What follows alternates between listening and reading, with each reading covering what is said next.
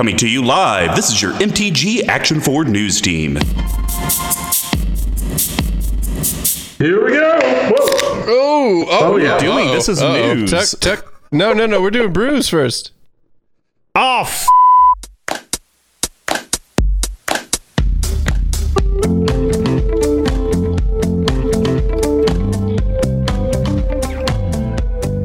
Hey guys, welcome to episode 89 of CMD Towers Brews and Builds. I'm Mr. Combo 5, and my fellow host is concerned about the thrill of possibilities that could come from this month's theme. Ooh. Big Tuck. First thing, this is for the home players. Second round here. Ooh, little double. I almost thought about putting it in two just to punish myself. Hey, cats and kittens. I don't want to see where you'd go after that. It's not good. Yes, for those wondering, I did finally fix my internet, I think. And it was this huge hubbub, and now I'm not on the gig, but I'm on the one right below it, and I haven't had any problems yet. And that's with their stock router, which is insane. But no, it's good here. It's starting to warm up. I've been sweating more, which is great. And it's currently 81 in the apartment, and I haven't turned on my air conditioning yet. 81? Yeah, boy. Damn, dude. What is wrong with you? Dude, I won't even sit in 81. I'm warm-blooded. I like this stuff. But anyways, I'm good. I'm getting a lot of outdoors time, meeting some new people, just doing my thing here. So if you happen to pass out in the middle of the episode, we'll just know it's because you're hot and you've been sweating for conceivably all day. Also, just real quick, didn't know that this was a thing. Google just auto-corrected balling to ball in. Which is kind of shocking. That is the correct pronunciation of balling. It is ball in with apostrophe. Oh, Mr. Combo, I have a question for you. Without looking it up, can you tell me the artists or arti that were involved in the song Salt Shaker? Yin Yang Twins. Yep. And Little John. Yep. Wow. And the East Side Boys, baby. Yes. Oh, don't you? Was that a trivia question or something? No, I listened to that song and started laughing because it's so ridiculous. And I was like, I guarantee Mr. Combo knows who this artist is. Yeah, he probably knows the entire lyrics of the song as well. But all is shake it like a soul, shake it like a soul, shake it. All is well here. All is well here in Charlotte land. So, Mr. Combo, how goes it on your side? You were delayed due to puppy problems. Yes. So me and the fiance decided to do a little bit of volunteering instead of just volunteering to kill my liver each weekend. So we decided to foster a puppy until her spay date, which they've said that usually puppies, after they get spayed or neutered or adopted within like 24 hours. So that's been exciting. Her name is Audrey April. I'd posted her out on the Tweeterverse. It was so cute because she was super like scared and like the loudest noise. She's a Mastiff puppy. She would bolt under the chairs of the couch to get underneath. And because she's a bigger puppy, like she fits, but barely. So half the time she just like conk her head on it. No. And you just hear this loud, like skull on wood. And classic also, skull on wood. That sounds like I am dealing with the same issue because Mr. Bubbles refuses to come out from underneath the bed unless it's food time or he has to go take a shit. So it's he's not you're finally getting the protest for moving a couple thousand miles away. Yeah, finally. But no, it's been good. She got used to our other dog, Newt Scamander. He's a 4 or 5 year old just mix of stuff. Is he 4 or 5 already? And now it's pretty adorable. She'll be playing with the stick and he'll grab it from her and then like trot away, but then he'll stop and look back and be like, hey, like come on, like this is fun, come play with me. You're supposed to come and get this. And then she'll follow him, and so he sprints, and obviously being a bigger dog, he's way faster. But then once he realizes she's like 30 feet behind him, he'll stop again and like turn around and look at her. Like, hey, what's the plan? Super adorable. But yeah, no, so that's been our big stuff. And yes, Tuck, the weather has been great here in the KC land as well. I've actually been working outside, just taking my laptop out there, which has been real nice. Biggest negative, though, I got a brand new laptop from work. It's a Dell Precision 5550. And the whole reason I ended up getting it is because they had given me a lower processor and less RAM on the initial machine that I've had for like a little over a year. And I have like 40, 50 windows open, and I have to have them all open because I'm doing stuff. And so my system, CPU and memory would be at 90 to 100% after a reboot within like an hour or two. It was getting maxed. So they went ahead and gave me what we give our engineers. Funny thing about that, they didn't give me an upgraded battery. So on a 100% battery, I have the stock 38 watt battery in this workstation laptop. And so at 100%, the AI and the computer is like, you'll get 2 hours and 5 minutes. Wow, that's like worse than my Alienware. And thanks for tuning into the episode. And as always, with that Monolith commentary from the Rich Chaos Record Studio, is Squee McGee. I've heard he's a squee, yes. Can we confirm? Can I get a confirm on that? Can I get optics on that? I didn't hear what you said. A confirm on what? That you are, in fact, the squeeest McGee. I would hope that I am the squeeest McGee. I'm the only Squee McGee I know. I haven't met any other of the McGee family, but if y'all are out there in the magic universe, please reach out. That's dearsquee@cmdtower.com. Email, go ahead. It's redacted communication preference.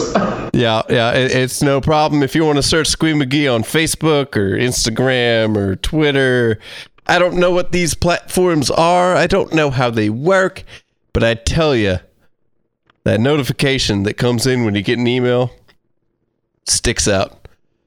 Either way, hi y'all. How y'all doing? It's been almost a week since I've talked to either of you.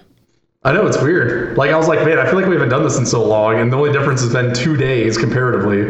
Well, Tuck, you also switched rooms that you're recording in. You're now in your living room other than your bedroom. Nay, this is in the same room as last time. Oh, it's just decorated. I just moved. I consolidated. I had 2 desks, one for work and one for recording and MTG, and I consolidated them together. Well, it's nice to see you again. I want to leave you all with one theory here. I was just talking to Tuck about this. I talked to Combo about this a little bit before cast. We don't need to dive into it.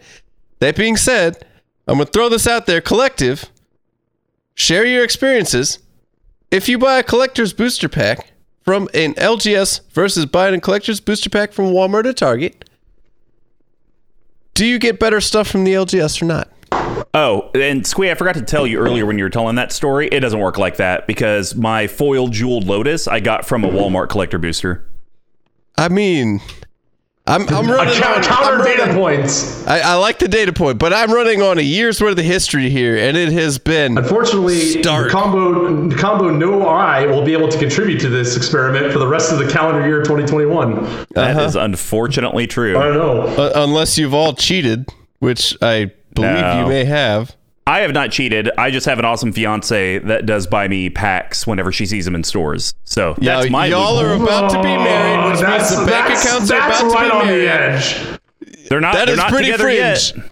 That's pretty damn fringe. If y'all are engaged to be married, I believe that the money is flowing in the same It is not. upward chalice. That's out of her. Not. That's out of her own money. Mm-hmm. That is out of her own money. Interesting. Now, what if you were to tell her to buy you packs with her own money? Is it still you buying a pack, or are you transcendentally buying a pack? I don't do that. I have coached her though, because most of the time she would buy me like coaching sounds like telling. Just a thought. So I coach her so that way she doesn't waste her money, because most of the time it's like she'll be at Walgreens and it'll be like some standard set from 2 sets ago. Strixhaven boosters or whatever. Yeah, and it's just like, I don't really want any of that. And every time she does get a little depressed when I open it up, and she's like, "Is there anything good in there?" And I'm like, "No, not really." So I'm trying to educate her: collector boosters or bust. That's just the way it is. Like if you instead of buying me 5 packs for $4, just spend $20 and get me one, and I'll be happy with that. So yeah, I love it. So what I've heard here is, look, if you bought me a collector's booster with your own money, I wouldn't be upset. However, I don't need anything else. You're towing a very thin line there, and some would say you might be standing on some pretty thin ice when it comes to breaking your New Year's resolutions. You could say noticeably. No, sir. No, sir. Chuck the noticeably. Hey, man, whatever. Everyone tells themselves their sweet little lies to get through the day. So, well, that's it. That's your squee update on Brews and Builds this week. Well, guys, if you want to know more ways to support the CMD Tower team, help my fiance buy the correct booster packs when she decides to be generous, and all the content we produce, you should head over to our sponsor, level1gameshop.com.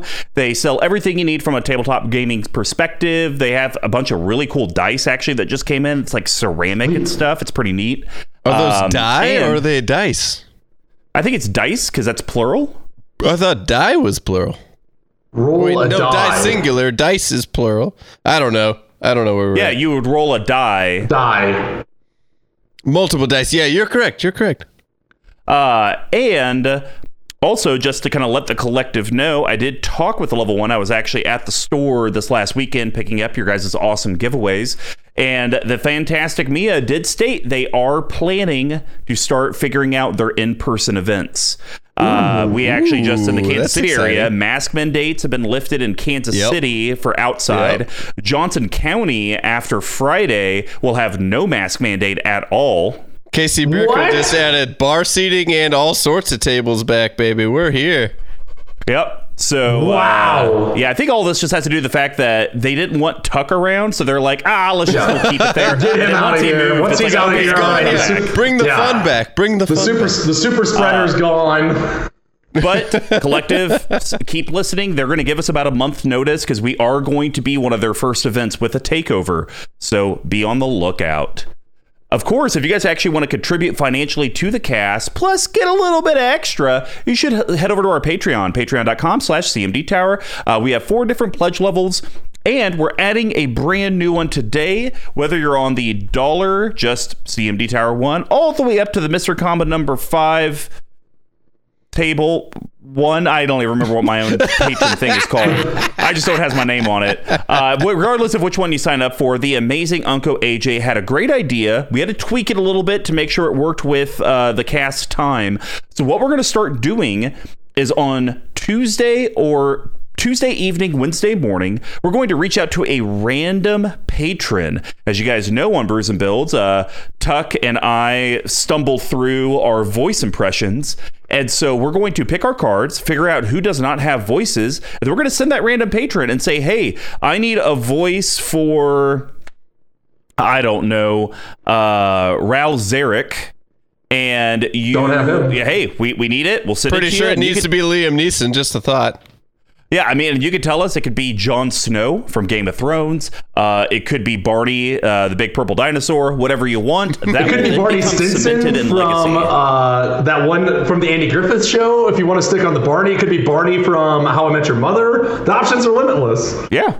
So that will be a new reward that we're going to start doing each week, just to give you guys a little something extra and feel a little bit more connected with the cast. And of course, we do have our amazing referral program. So if you refer any of your friends, LGS, gaming partners, or even your frenemies at your LGS, and they join the CMD Tower patron page, have them message us, let us know, hey, this person referred me, and we'll reach out to you and send you some free swag. It could be free pack of sleeves, it could be a free coin, a reminder token. The options are limited. See, you thought I was going to say limitless, but I went limited. Boom! Limited. And then, of course, if you guys don't want to do a monthly subscription or even just need to pick up some extra merch, you can head over to our store, cmdtower.com/merch. We do sell everything that we provide on there. And, of course, if you have a special request, like you'd like us to sign a playmat or something like that, we very well could forge Big Tuck's signature because it's I was just going to say, good. It's pretty easy. It's pretty easy to mimic that signature. And we can it's me. Look at me. And of course, guys, the free way is just to share the content you're already listening to, because every little bit of interaction from the collective does help. And of course, we'd love to give a big shout out to Pink Royal, who provides the music at the beginning and the end of the episodes. and our awesome video editor, T Coates. Hit him up at T Coates on Twitter. He will be tagged in all the posts. He does all the video editing for us on YouTube. So please go watch those videos, subscribe to the channel. That lets him know that his hard work is something you guys enjoy. And new month, new giveaway. Who dis? Stay tuned till the end so you can find out what that giveaway is going to be from level 1. So Brews and Builds is our deck series. Since we conquered the path to 32, we have moved on to the endless themes that EDH can bring us, and each month will be a new theme. We correlate how those decks are constructed similar to how beer is brewed. So we broke it down into 4 different categories. The first one's rampant setting your board state. We call that grain. And grains are the foundation of every beer. They include both base malts and specialty malts, usually at about a 60-40 ratio. This helps with the color, the taste, and most importantly, alcohol content of a beer. Decks always need ways to grow, stabilize, and ramp your bigger threats, and just like a grain profile, they're usually a mix of staples and specialty cards. And then the next is going to be, how does your board interact with all of your opponents? We call that hops. And hops give the beer its patented bitterness and herbal floral flavors. They grow in a variety of strands and help distinguish subcategories like IPAs. Our hop choices help clear and interact with the board so your deck can ultimately do what it wants. And then, of course, my favorite section is how does the deck actually close out and win games, which this deck kind of doesn't do. We call that yeast. And yeast are living microorganisms that eat the sugar from the grain and poop out alcohol and CO2. It adds alcohol content to carbonation. Without yeast, you'd be drinking flat sugar water. Without yeast cards, your deck wouldn't meet the goal of actually winning the game. And then my actual favorite, this is like kind of like Secret Hitler. This is actually my secret favorite, shenanigans. These can be pet card synergies. Unfortunately, Alter the Brew didn't make the cut that are just kind of fun. We call that spice.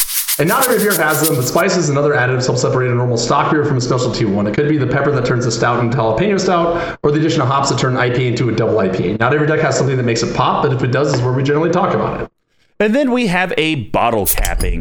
These are going to be big textonized cuts and ads that are usually under $5, under $50, and a no budget recommendation. The only restriction is no mana only lands, and of course, this month's theme. So without further ado, let's get brewing. So if you thought last month was a stretch, this month is all about interpretation. It's budget month, but that phrase can literally mean so many different things to so many different people. I'm sure Elon Musk, a budget deck, is alpha everything and all the promo arts. To Elon Musk, a budget deck is Mr. Combo's normal deck. Well, actually, at the same rate, though, Elon Musk has been really hot on Dogecoin, so he may be into the budget thing. Except Dogecoin tanked. And then so it's going, I'm actually going to be... By tanked, it went to, what, 29 cents? It was at like 4. It's doing great. Doing great. Did you get in at 4 and buy 1,000 shares? No, but a buddy at work did. There you go. Well, good for him. So I'm actually kicking this month off with my budget deck, and I got the theme of it from an actual MTG Goldfish Command Clash video, plug for even a potential spoiler for a guest later this month. Ooh, la la. And they had someone on, and it eludes me, so I do apologize if somehow this gets back to them, because I'm sure they're an avid CMD Tower listener. And they had a budget person on, and they did this thing to where all the deck cards in their deck had to be 78 cents or less. And I was like, oh, that's pretty interesting. But of course, I don't try to just steal stuff. Just like with my 7 Dwarfs, some CCO. Hey, let's make it all permanents, make it a little bit different. Yeah, so what I try to do is I try to make this deck, every single card in the deck that is non-basic lands, or non-basic cards, I guess is the best way to say it, would average out to be 78 cents or less. So this deck is actually coming in at a cool 50 cents a card at the moment. Nice. And we are talking about Niv Mizzet the Firemind. I'm impressed. 50 cents a card and Mr. Combo's dime. That's the average.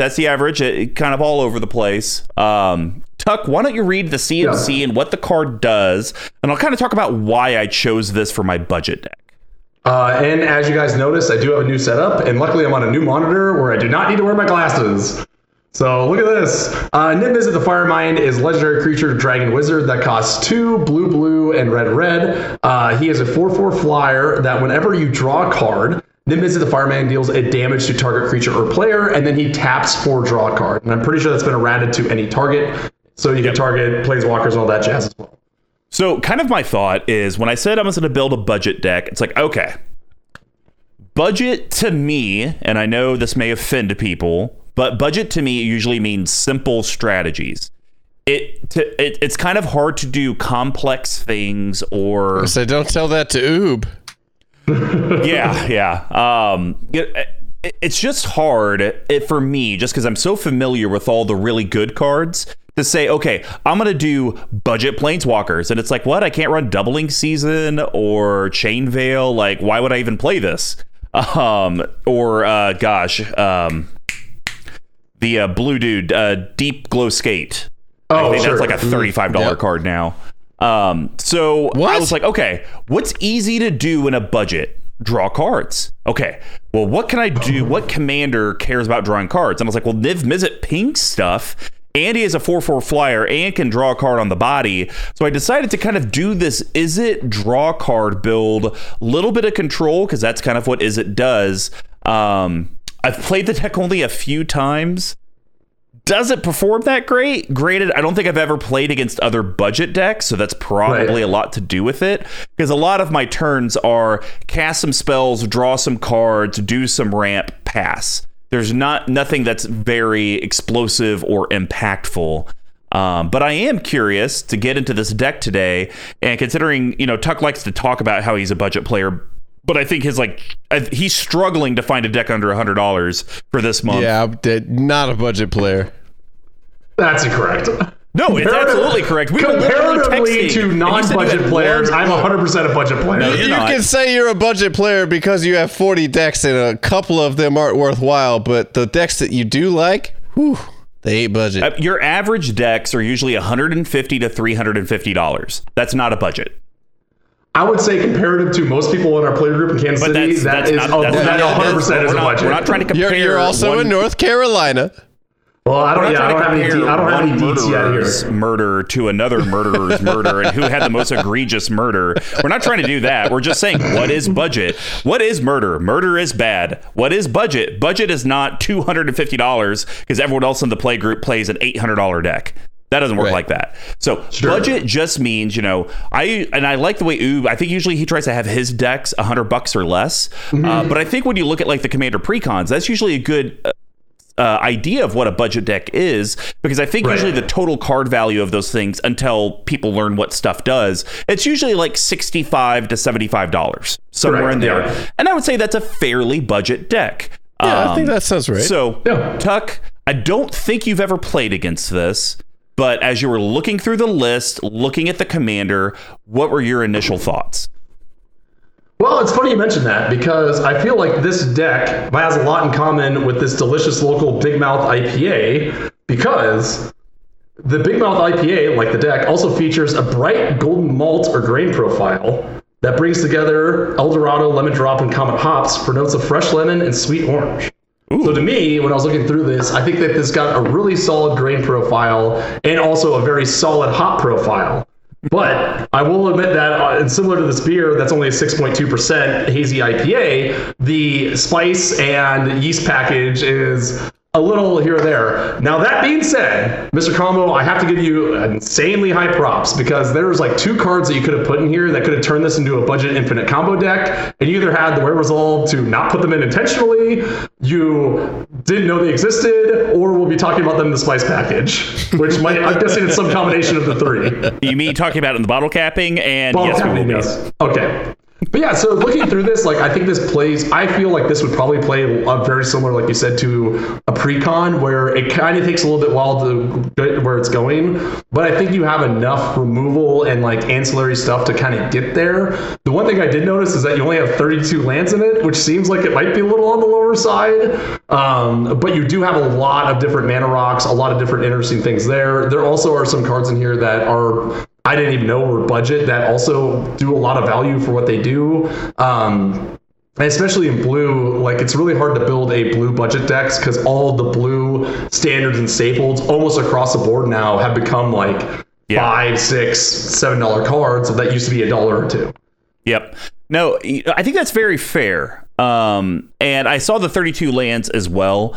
But I will say, every time I've played this deck, which is only like 4 times, so that's not a big sample size, I usually get flooded with ramp. Really? Yeah. And so kind of my thought was, let's do more artifacts. Let's do more creatures that get lands. Let's do more cracked fetch lands of the budget variety. And I think 32 will be fine because I'm almost playing this deck like a CEDH deck. Fewer lands, way more of the ramp stuff that are actual tangible things that sit on the battlefield. Sure. For more meat on the bone, opposed to 35, 36, 37 lands and fewer of those things. And then it's like, well, I literally can just, kind of loot and play a land and that's it. Opposed to, okay, well, you know what? I don't have a land to play. Let's play a couple mana rocks so that I could tap those and still loot. And then I've been able to actually progress my board. Sure. That tracks. But in terms of the mana base, look like you're a little light on the blue. Yeah. But again, like when you're running however many basics that you are, and lands are the ones that are going to skyrocket the price, like way more. Like a single shock land is like twice the price of anything you have in here. Yep. So that's like whatever. And then I thought the curve is also pretty decent at 3/9, considering your commander, and like again, the cards in these colors that cost less cost more in green. Right? Like they just cost more money. So both of those I thought were like pretty boilerplate on the nose for good budget decks. Yeah, and and I think something that I want to point out, because we don't talk about it often, is like, what's the distribution between mythics, rares, commons, uncommons? And the only reason I want to bring it up is, so I'm looking at this deck, we got 38 commons, 23 uncommons, and only 19 combined rares and mythics. Opposed to, if we look at my Selenia deck that was on Brews and Builds a few weeks ago, we have 51 mythic rares and 29 total commons and uncommons. And so I think that goes to show, if you're trying to build a budget deck, whether you're trying to challenge yourself or you only have X amount of dollars to spend on a hobby, look more on that uncommon common, because that's where you're going to save a lot of your money. Yes, there are commons and uncommons that can creep up in price. But, when we talked about my Selenia deck that is close to $1,000, I think having 51 mythic rares and rares probably is why it's up there. Yeah, exactly. But we'll get into some of those more pricey commons in just a little bit. Boom, boom, boom. All right, guys. Well, I think we're going to go ahead and start off this episode with the grain section, and I will kick this off with a card that very widely known. The reason I like it is it's 20 cents and it allows me to see and play off the top of my library. And this deck doesn't really play scary stuff that I'm really worried by exposing the top of my library to my opponents. So I'm talking about Future Sight. I was very surprised to see that this card was so cheap. And now, granted, one thing that we'll say, guys, sorry, should have done this beforehand. I made the deck out of cards that I have, and I'm sure Tuck probably did the same, and some of our other guests will probably do the same. We're basing the budget on just what's the most cost-efficient card you could get or version. So I have some foils in here that, in theory, are like $30 foils, but the non-foil version of it, it's like 10 cents. So anytime we talk about prices here, it's just with the cards that I actually own, but you can get it in a budget version. So just want to get that disclaimer out there. I forgot to mention it earlier. So this card's coming in at 20 cents. I was very shocked to see Future Sight at 20 cents. So 2 colorless, blue, blue, blue, enchantment. Of course, my version is a rare from Modern Horizons, the best set ever printed. One of the few rares. And it states, play with the top card of your library revealed. You may play the top card of your library. And it does have some flavor text. Yeah, and this is a brand new one, so let her rep. Veldka, Wandering Sage. I feel like she'd be like the angry Russian from Orange is the New Black. Red? Yeah. Okay. So, all right. Is the inevitable any less miraculous? That's all right. Okay. Anyways, so I like this card because my decks, I'm trying to draw as much as I can. I didn't count. I guarantee I probably have 20 to 25 draw mechanics in this deck at least. And so it allows me, and some of them are a discard, then draw. And so being able to see that top, it allows me to figure out, am I discarding the right card? Or is it good to draw it now, or should I do a scry effect first? And be able to get that to the bottom. And like I said, I mean, and Tuck, you could speak as a potential opponent in the future. Is there anything really in this deck other than maybe a couple cards, if you saw it be on top, you'd get worried about? The only ones would be the ones that you're probably talking about in the bottle capping, and that's why I think it's pretty safe in this one. My experience with this card is this is a card that I think this is cool. I have never personally got it to work the way that I want it to, and it's been one of the ones that I've tried to put into decks and then they get cut for whatever reason. Yeah. But I think that in this deck that's like a little slower, not quite as explosive, and like you said, doesn't have these big things that people are going to get scared of when they see. It plays a lot more, especially with your low-end draw spells. I think it plays really into that theme well. So very cool inclusion. And again, it's one of those cards it's really cool to see actually work in a deck. Great. Well, what is your first grain? So this is a land that I don't usually like to talk about, but I think in a budget deck, which is funny because even though this card is a common, it used to be not budget because it was played in Pauper like crazy.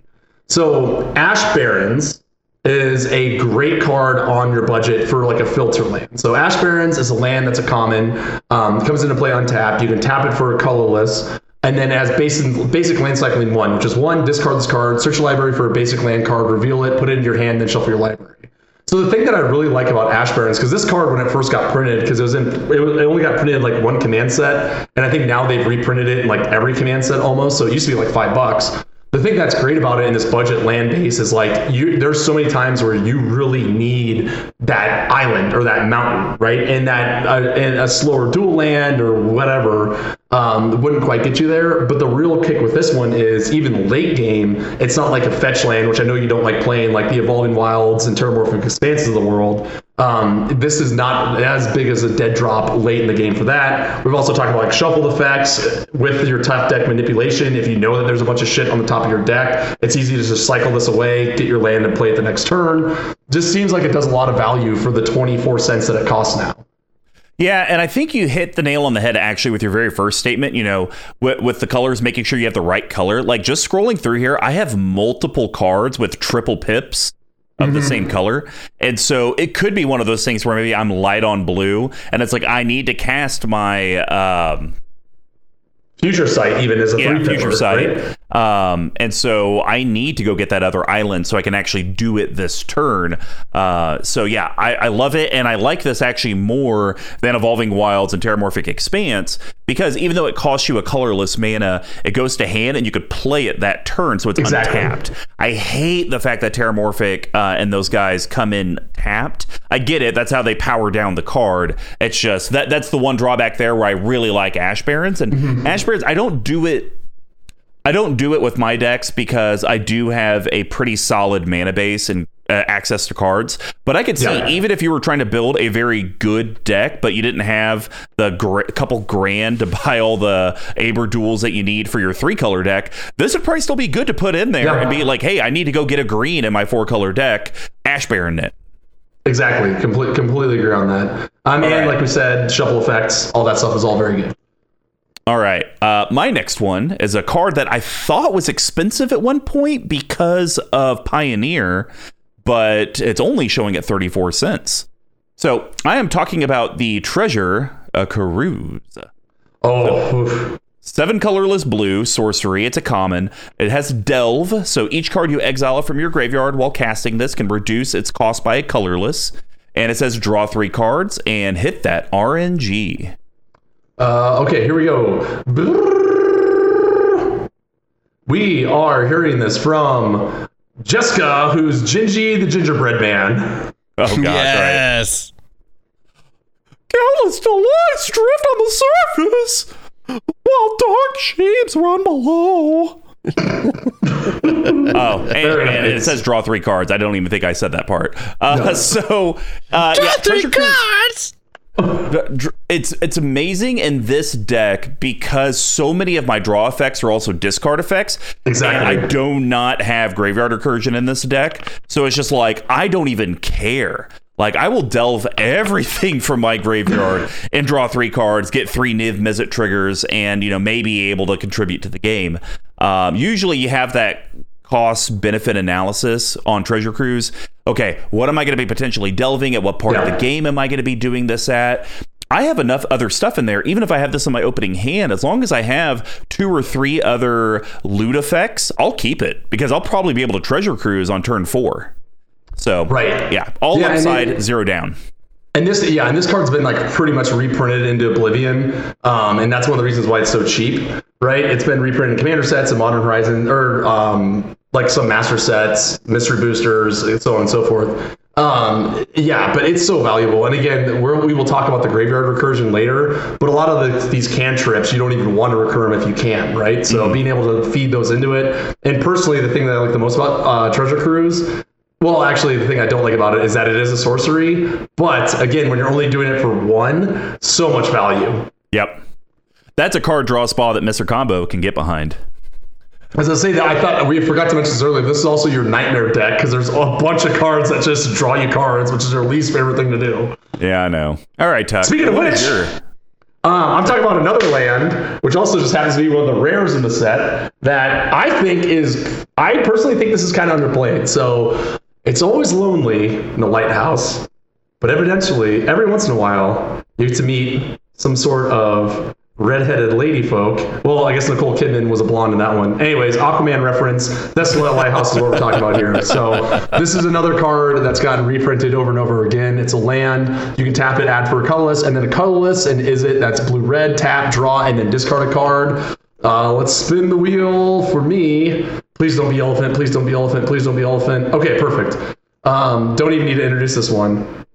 We're about to hear a bunch of F-bombs. Like a lonely sentinel facing gales, hurricanes, and like tides of homicidal spirits, Smelly Cat.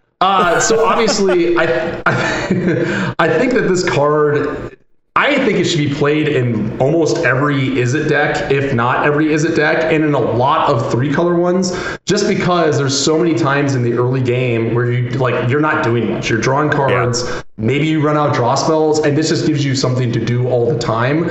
I think it obviously doesn't scale as well the more colors you add to it, because that colorless can kind of bite you in the ass. But for me, I think, especially for the price, for the ability, and it doesn't come into play tap, so it's not even a dead draw late in the game, and it sort of replaces itself, it seems like this is like a really good inclusion in decks that really care about drawing cards. Yeah, I mean, you're kind of making me want to maybe put this in my Brutaclad deck, just because it is all permanent, so this would at least get me something to do. But yeah, it's fantastic in here, because it basically comes down to, if I have no card draw spells in hand, I at least can draw a card on the battlefield, because I do not care how I do it. And honestly, I don't even care if Niv Mizzet's on the battlefield. I'm trying to draw through my deck and do it as fast as possible, and just hopefully have Niv Mizzet machine gun stuff down, or get to my control pieces to keep me alive long enough to get Niv Mizzet on the battlefield. Totally agree. So slam dunk inclusion in this deck, and like I said, most of the decks, in my ever so honest opinion. All right. Well, my last one is one of the few tutors I have in the deck. And I only have a handful of things I can grab with her, but the few things are actually pretty good, and it's very modal for me. So I'm talking about Trophy Mage. Coming out at a cool quarter. It's a 2 colorless blue creature human wizard. It's an uncommon. When Trophy Mage enters the battlefield, I may search my librry for an artifact card with CMC. Wizard Harry, sorry. Reveal it, put it into your hand, and shuffle your library, and ignore Big Tuck. What is my RNG? Sorry, and also, this is my fault. I made a mistake. Niv Mizzet's, just so people aren't confused, Niv Mizzet's creature type actually is legendary creature Dragon Wizard Harry. Dargon Wizard Harry, if you will. Yeah. But that's a time for another thing. So, okay. For those playing the home game, Mr. Compo's hitting his face on the microphone right now. And it looks like a man. It's staying in. Okay, so this is our Tavalis, Acolyte of Corliss, aka Canoe Reeves, reading this one out loud for the group. The tools of the past will help us forge the future. Well played. Well played. Very good. Yeah, you really got that down. I'm going to be honest. When I built the deck and I put Trophy Mage in there, it's like, oh, are you budget? Oh, could you get me some mana rocks? Okay, let's put you in there. But as I was going through today, I was actually kind of considering, is this a card I cut? I'm not too sure, but there's actually a card in my spice package that partners very well with my commander because it has a life link, and whenever he deals damage, I'm now gaining life, and Trophy Mage actually allows me to tutor that to hand, which is very nice. So that's why I said it's a modal card, because it can go grab me, and I'm assuming Tuck's not talking about it, a Pilgrim's Eye. How dare you? It could go get me stuff like Seer's Lantern, assuming you're not talking about that, and then even Magnifying Glass, which is really key, especially when I have a bunch of leftover mana. Investigate, get clues, sacrifice the clues, draw more cards. So it does have enough utility, I think, to leave in the deck, because the few things that it can grab do fill my game plan up more. But I would say if there was a cheaper, more universal tutor to get in here, I would definitely be open to that, because it is extremely narrow with Trophy Mage. Yeah, I think it works in the budget decks, because the problem is as mana rocks mana costs go down, their prices exponentially go up, right? And we'll even talk about that in my next card. And I'll just say it because actually, if you don't mind, it kind of all ties together. Hello? Uh-oh. Gotcha. No way! Damn it! With the callback. I love That's like the third time he's done it too. Look at that. I just panicked because I'm like, God, I was like, dude, this is going to go another 10 minutes while he sorts this out. All right, so this pairs very nicely in the argument with the card that I have, which is Star Compass. 2 colorless for an artifact that when it enters the battlefield tapped, and then you can tap to your mana pool 1 mana of any color that's a basic land. If 1 mana that's a color that a basic land you control can produce. And this is going to be read quickly by Gideon, who's our generic Captain Kill guy. Thank God, that's an easy one. It doesn't point north. It points home. So in a budget deck, this is like one of your more expensive mana rocks at $1.22. And now that, like, when you're looking into things like the Worn Power Stones of the world, the magnifying glasses and whatnot, Manolith, this would be a great deck for it, because obviously you can't afford one of the millions of better versions of it. So that's why I think Trophy Mage is so powerful in this deck, because you have to play a little slower in your mana rocks. And I think with the things that you have in here, you will always have a target. You'll always find something that can at least get you, that can replace itself and push the game forward for you. And then kind of segueing into Tuck's card on Star Compass, I like the card in the deck because it does give me a turn 2 play, and that kind of sets me up for turn 3. It does hose me a little bit that it only produces out of the basic land I control could produce, because I do have, not a ton, but I do have a fair amount of non-basics in the deck, and that would really suck if I had Highland Lake out and it doesn't tap for anything. That would blow. But I think, for $1.22, especially if you're in that, I'd say 1 and 2 colors, it's probably worth it. I'd get worried when you get to 3, 4, and 5 on a budget, because then you're banking on the fact that you have one of each basic out there, so it could kind of be your Chromatic Lantern, Manolith, or many of the other better versions of Manolith. So it does get worrisome. I'm just happy you brought it up. But I do think at a 2 color, that's right at the fringe where it's like, it's just okay enough. Yeah, I agree. All right. Well, that's going to wrap up the grain section. Now we're going to head over to the hops and Big Tuck.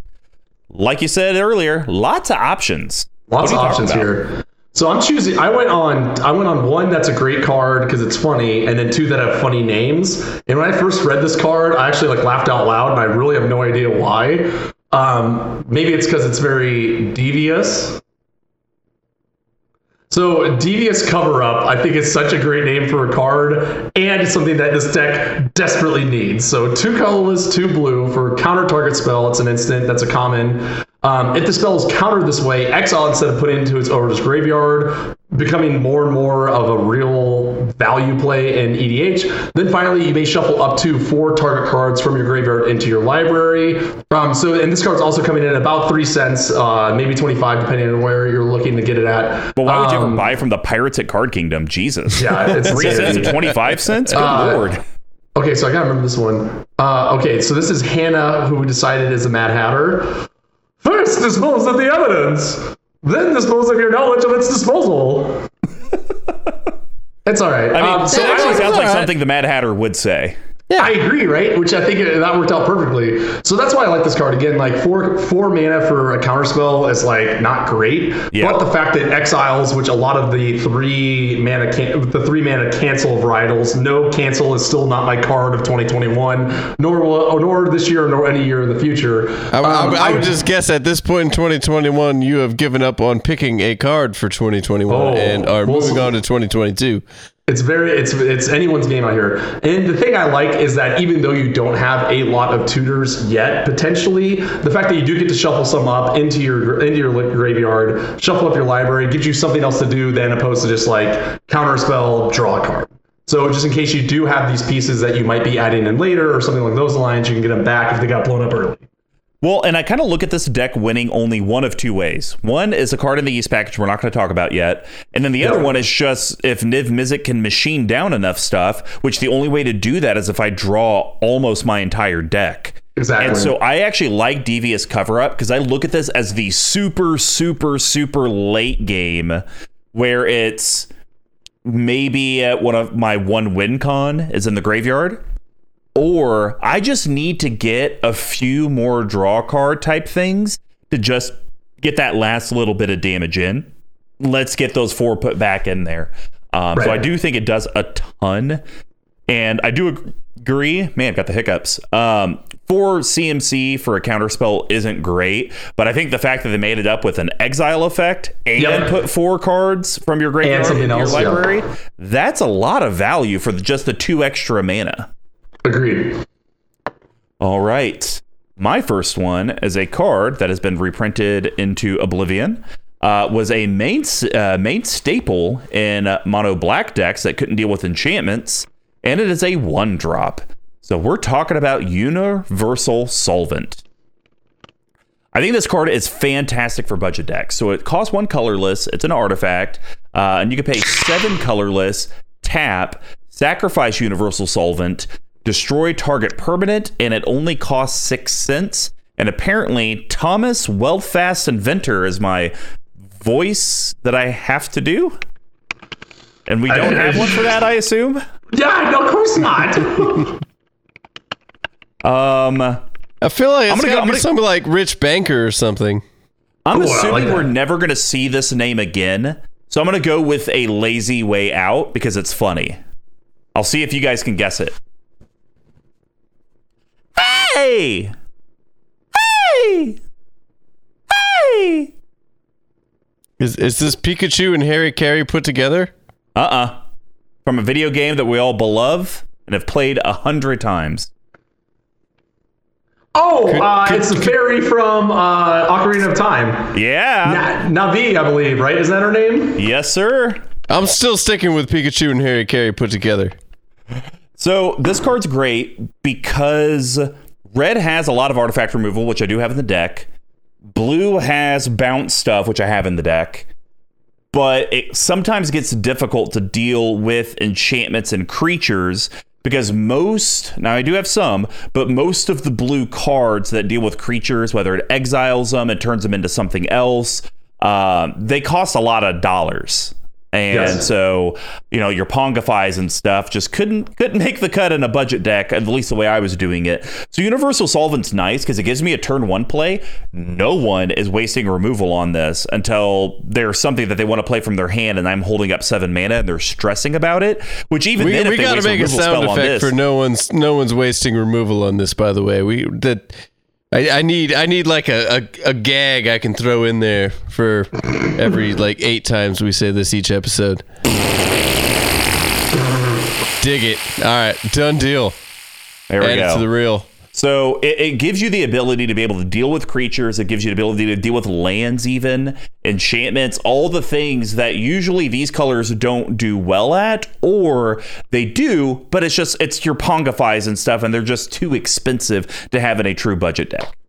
I do like. Okay, fine. I do like that this card is a turn 1 play. No one's going to kill it, and the fact that it's any permanent, it does add up. I think you have a better option for this in this deck that exists as well. Even on a budget, this card does do a lot. There's other cards that are similar, and I think the reason why this one plays better than others in the similar price range is that it does just sit there, right? It's a rattlesnake card. The 7 mana is an investment, but this does get rid of potentially the worst thing that exists on your opponent's board whenever you need to, right? Like when you're trying to do your things, when you're trying to attack in and you need to get rid of that propaganda or whatever the case may be, this card can do it. Yeah, for sure. And, granted, Niv Mizzet deals with it, but this can also deal with a problematic Planeswalker. Hey, it's about to ultimate. They did Deep Glow Skate. Holy crap, we're about to die. All right, I'll pay 7 and kill it. So, yep. See, 7 mana in blue can mean more than Cyclonic Rift, people. You always got to be careful. What's your next one? So this one is what I'm calling the budget blue sudden spoiling. And I think it's even funnier because of the outcome of it. So it is, in fact, a bit of a jest, a bit of a gag, if you will. And it might be coming from someone who likes to move things from one to the other. So Polymorphous Jest, I think, is a hysterical, super valuable budget card. So it's a colorless blue. Yeah, right? Colorless blue for an instant. Until end of turn, each creature target player controls loses all abilities and become a blue frog with base power, and toughness 1/1. And since I don't have to create voices, I get to take a spin, which is my favorite part of this whole bit. You guys see how he does that to me? God damn it! You got the Sorcerer Supreme? No, that one's easy. It's that damn young elephant again. Okay, hold on. It's high pitch. Everything's ending in a question. Just don't make it sound like the voice you just did.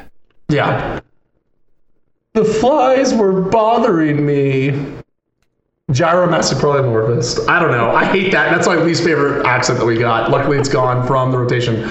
So yeah, like I said, does everything that the deck wants. The only thing that sucks about it is that it doesn't prevent from tokens as much as the Sudden Spoiling does. Putting them to 0, they still can hit you. But again, even paying 3 to turn a Darksteel off, to turn a Voltron Commander off for a turn. The other thing I really like about it too is that it's not targeting a creature, it's targeting a player. And like we talked about 2 episodes ago or something, people don't run a lot of you have hexproof effects. Yep. So there's always going to be target for this. It can be a political card. This does a ton of value for 3 mana. Should be played more.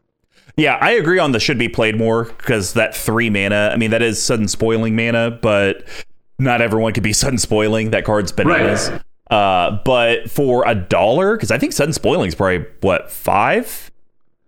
If not more? I don't know what the reprint. But, while Tuck's looking that up, it does a lot for me in this deck because I don't have propaganda because it's not a budget.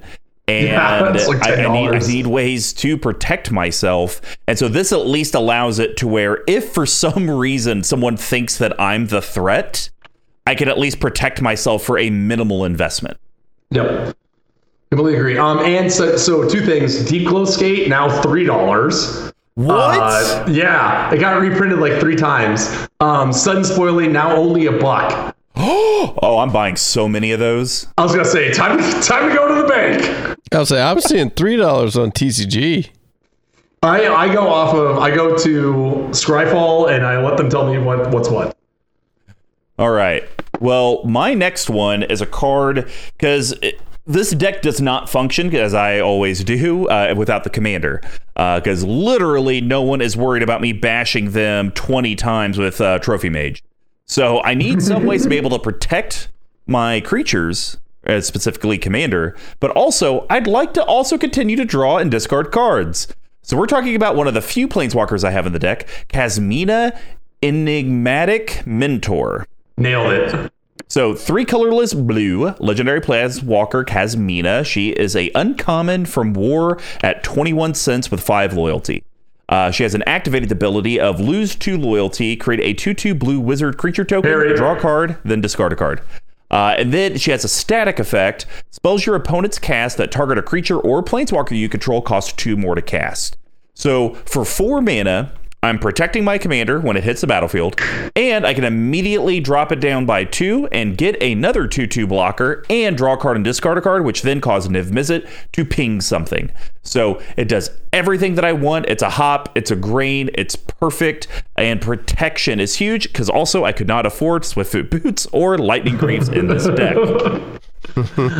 Yeah, this card's awesome. I think this is a card that people slept on a lot through War of the Spark.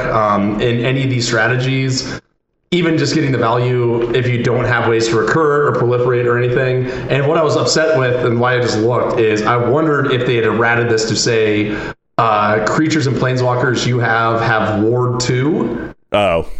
But they don't. So it's just doing it the old-fashioned way. But again, I think this is one of some of the uncommon planeswalkers, like we talked about. Their static ability isn't as good as their minus ability, or vice versa. And I think this one kind of gives you both, especially in this deck, especially for the 50-cent piece. So love it. It does bangers in my budget Super Friends deck that we talked about however many months ago.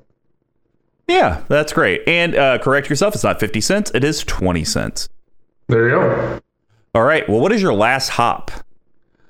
So this is one that, again, just has a funny name, and I think that's the reason why I like it. But you do play some cards that play into it. So this kind of would normally fall into the spice section because it's pet cards and other shenanigans that we like to talk about. I was hoping you were going to talk about it. You took the bait.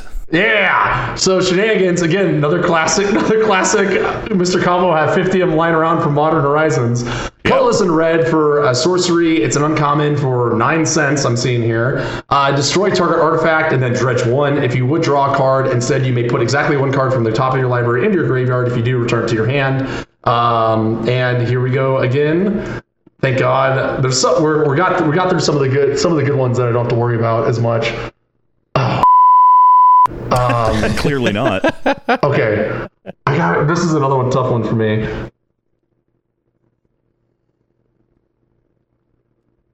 Pricey bubble. Nope. Nope.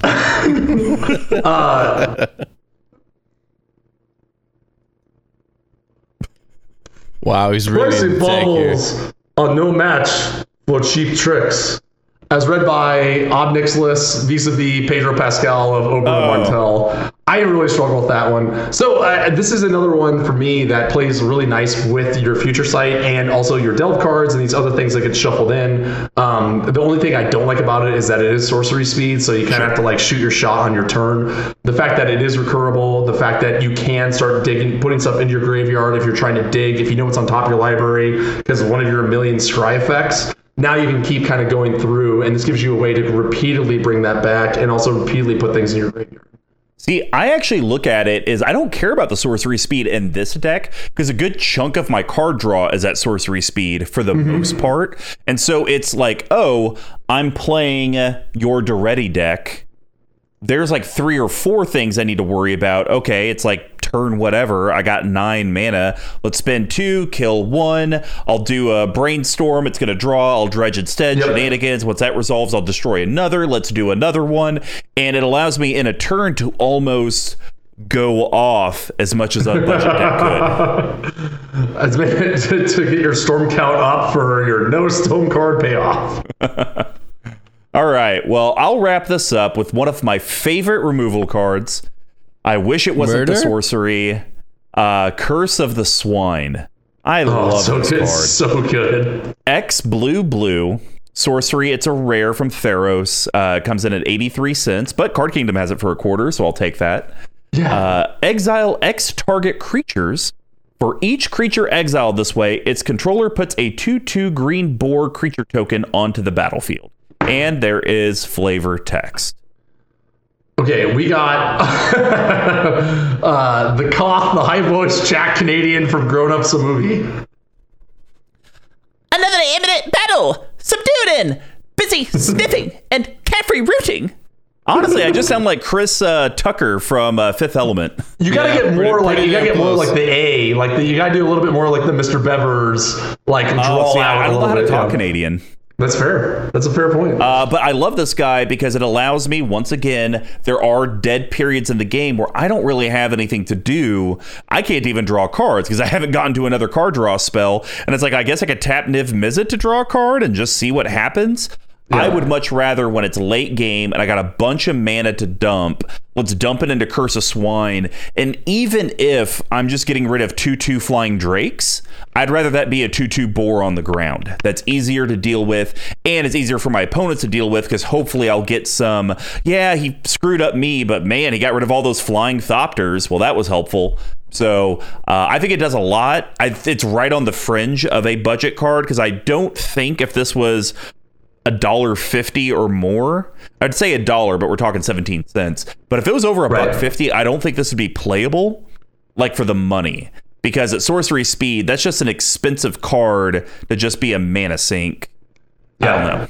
Especially when you don't have ways to like make a gazillion mana like in other decks that would run this, right? Or don't care about X or Better point, it doesn't win the game. So it's not like Torment to Hailfire. If that was a $1.50 card, you could justify that because, well, I could win the game if I get enough mana. Right. This does not win you the game. It just delays the potential inevitable. So I'm glad, like, I kind of was worried about this card because I agree with you, it's an amazing removal. And there was a moment in time, and I went and looked up on MTG Goldfish, that this was creeping up to like the $2 mark. Wow. Like it was starting to get up there. Then it got reprinted in Commander 2021, as well as in the Kaldheim Commander precons. And I think that helped to like regulate the price. And I agree. Like, I don't think this is a $2 card. This card's amazing. Again, don't overlook the exile effect. The 2/2 boards don't matter. Even if you pay 3 to remove, like I said, the Blightsteel Colossi, the Vorinclixes of the world, you get your value back just as efficiently as you would with like most removals in other decks. So I love this card, and it's fantastic on the budget. All right. Well, that's going to wrap up the hop section. Now we're going to head over to the very loose yeast section. Loose yeast. We have the fourth member of the crew. Oh, Mr. Bubs I was so confused. coming in to say hi. Look at you. Still got the I thought cone. you said he wouldn't come out from under the bed. He must have heard it. He must have heard your guys' voice through the Or interwebs. he's like, I got to take a shit. I think he's actually very. Bubs. I think he's actually very hungry. So No, he's hanging out. He's just chilling. All right, so you got to milk this while he's chilling. Just gotta let him get used to the space. Yeah. Don't feed him yet. Just give him some time. he's good. All right, that. for my first yeast card, I'm talking about, and there's only 9 options, guys, so I'm guaranteeing Tuck and I are going to cross swords on one of Hey, as long as you don't cross streams, everything's good. those. So I'm talking about one of the few equipments I have in the deck that matters about how many cards I have in hand. So we're talking about Imperial Plate. 2 colorless artifact equipment. It's a rare for 48 cents. Equip 2. Equip creature gets +1/+1 for each card in your hand. And there is, unfortunately, flavor text. Damn it! You got the easy one. Samuel L. Jackson. No, Hildor, Motherfucker. aka Hodor. Hodor. I get all the hard ones, and you always get these layups. So I purely have this in the deck, and the reason it's in a yeast is, in theory, I should be drawing enough cards to have a full grip at any point in the game. In theory. Doesn't say it works out in practice, but in theory. And yes, I'm normally not ever attacking, but my commander is a 4/4. And if I do have a Right. full grip, that's 11.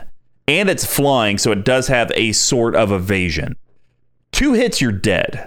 So Yeah. it does actually give me an avenue through command damage to end the game potentially. I wish it was 3 mana, so that way Trophy Mage could go get it, because that would just be money. But don't quite live in that magical Christmas land. But it is still a very good card for this deck. Yeah, I agree. And the set that when I saw this played was in.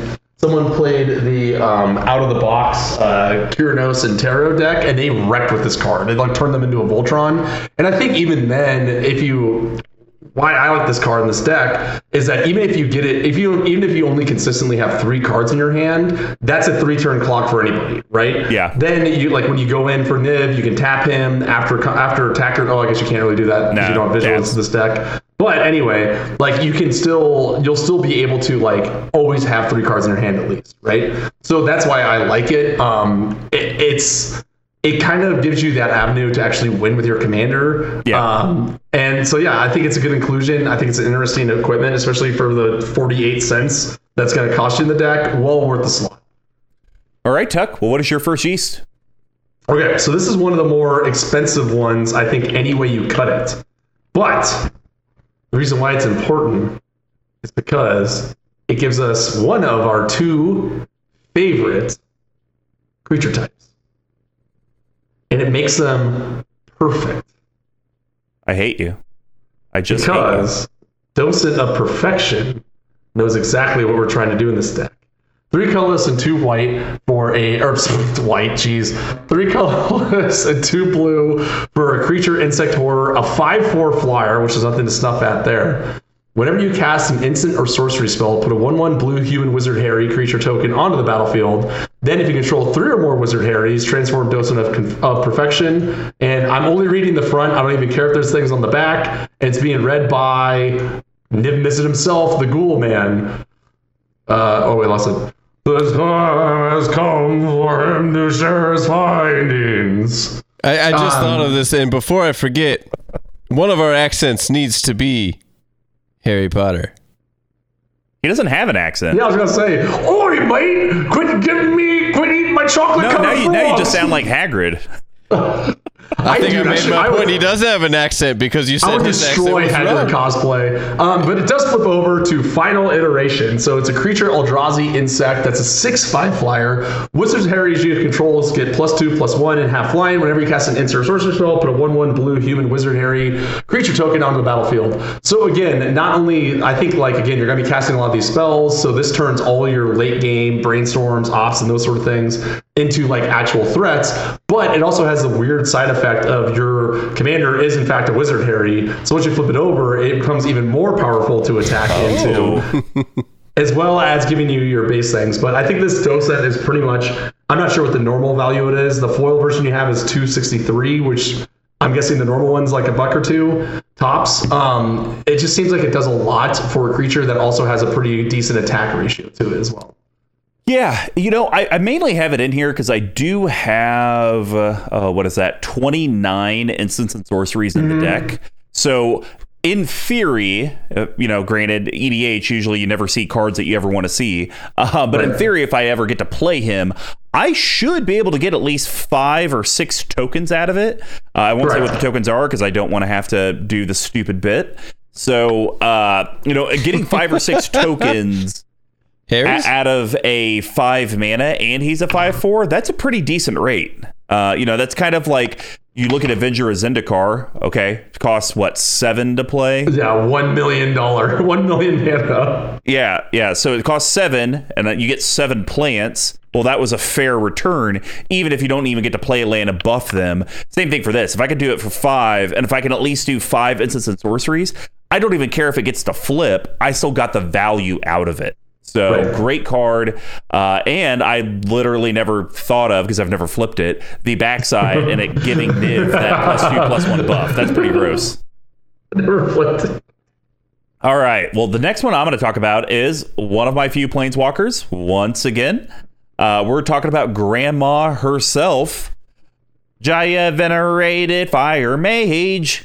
See, it's like Grandma got ran over by a reindeer. See what I did there? Ooh, okay, I do. Yeah, I'm picking it up. Okay, I'm here for it. So that's 4 colorless red, legendary planeswalker Jaya, or Haya, when she went on her retreat. She's an uncommon planeswalker from War, 26 cents. 5 loyalty, activated ability, lose 2 loyalty. Jaya Venerated Fire Mage deals 2 damage to any target. And then the static ability is really why this is in the yeast. If another red source you control would deal damage to a permanent or player, it deals that much damage +1 to that permanent or player instead. Well, my commander is red, so basically as I draw cards, he now is pinging for 2. That goes a long way, considering if I go off just the basic math, there's 120 life I have to drain. I only have 93 cards in my deck when the game starts. I can't single ping everyone to death because I'll run out of cards before I can even do that, assuming they lose no life. So at least this gets to double it up. It gets to take out maybe more problematic, those drakes, things like that. And if I can't get this to work, then I'm kind of missing what the deck is supposed to do, because Niv needs to be on the battlefield. I need to be drawing cards. And if she's out there, we're now just getting extra value. Yeah, I agree. I think she's a really good budget inclusion, right? Over the course of time, she could deal 6 damage to a player, which might be just enough to put it over. The 3 damage that she's going to be dealing to any creature or anything along those lines. Oh, it's another. Never mind. So the 2 damage that she could be dealing to a creature or a planeswalker or anything could stop it from ultimating. It is a shame that unfortunately you only get to do that twice. But again, for the budget, for what you're trying to do in this deck, I think it is a pretty solid inclusion, especially for a quarter. All right. Well, Tuck, what is your second one? Okay, I think this is the only one we might match up on. But this deck has a certain way of dealing with people. And it could be summed up in a single word adjective, which also is a complete hose in this deck.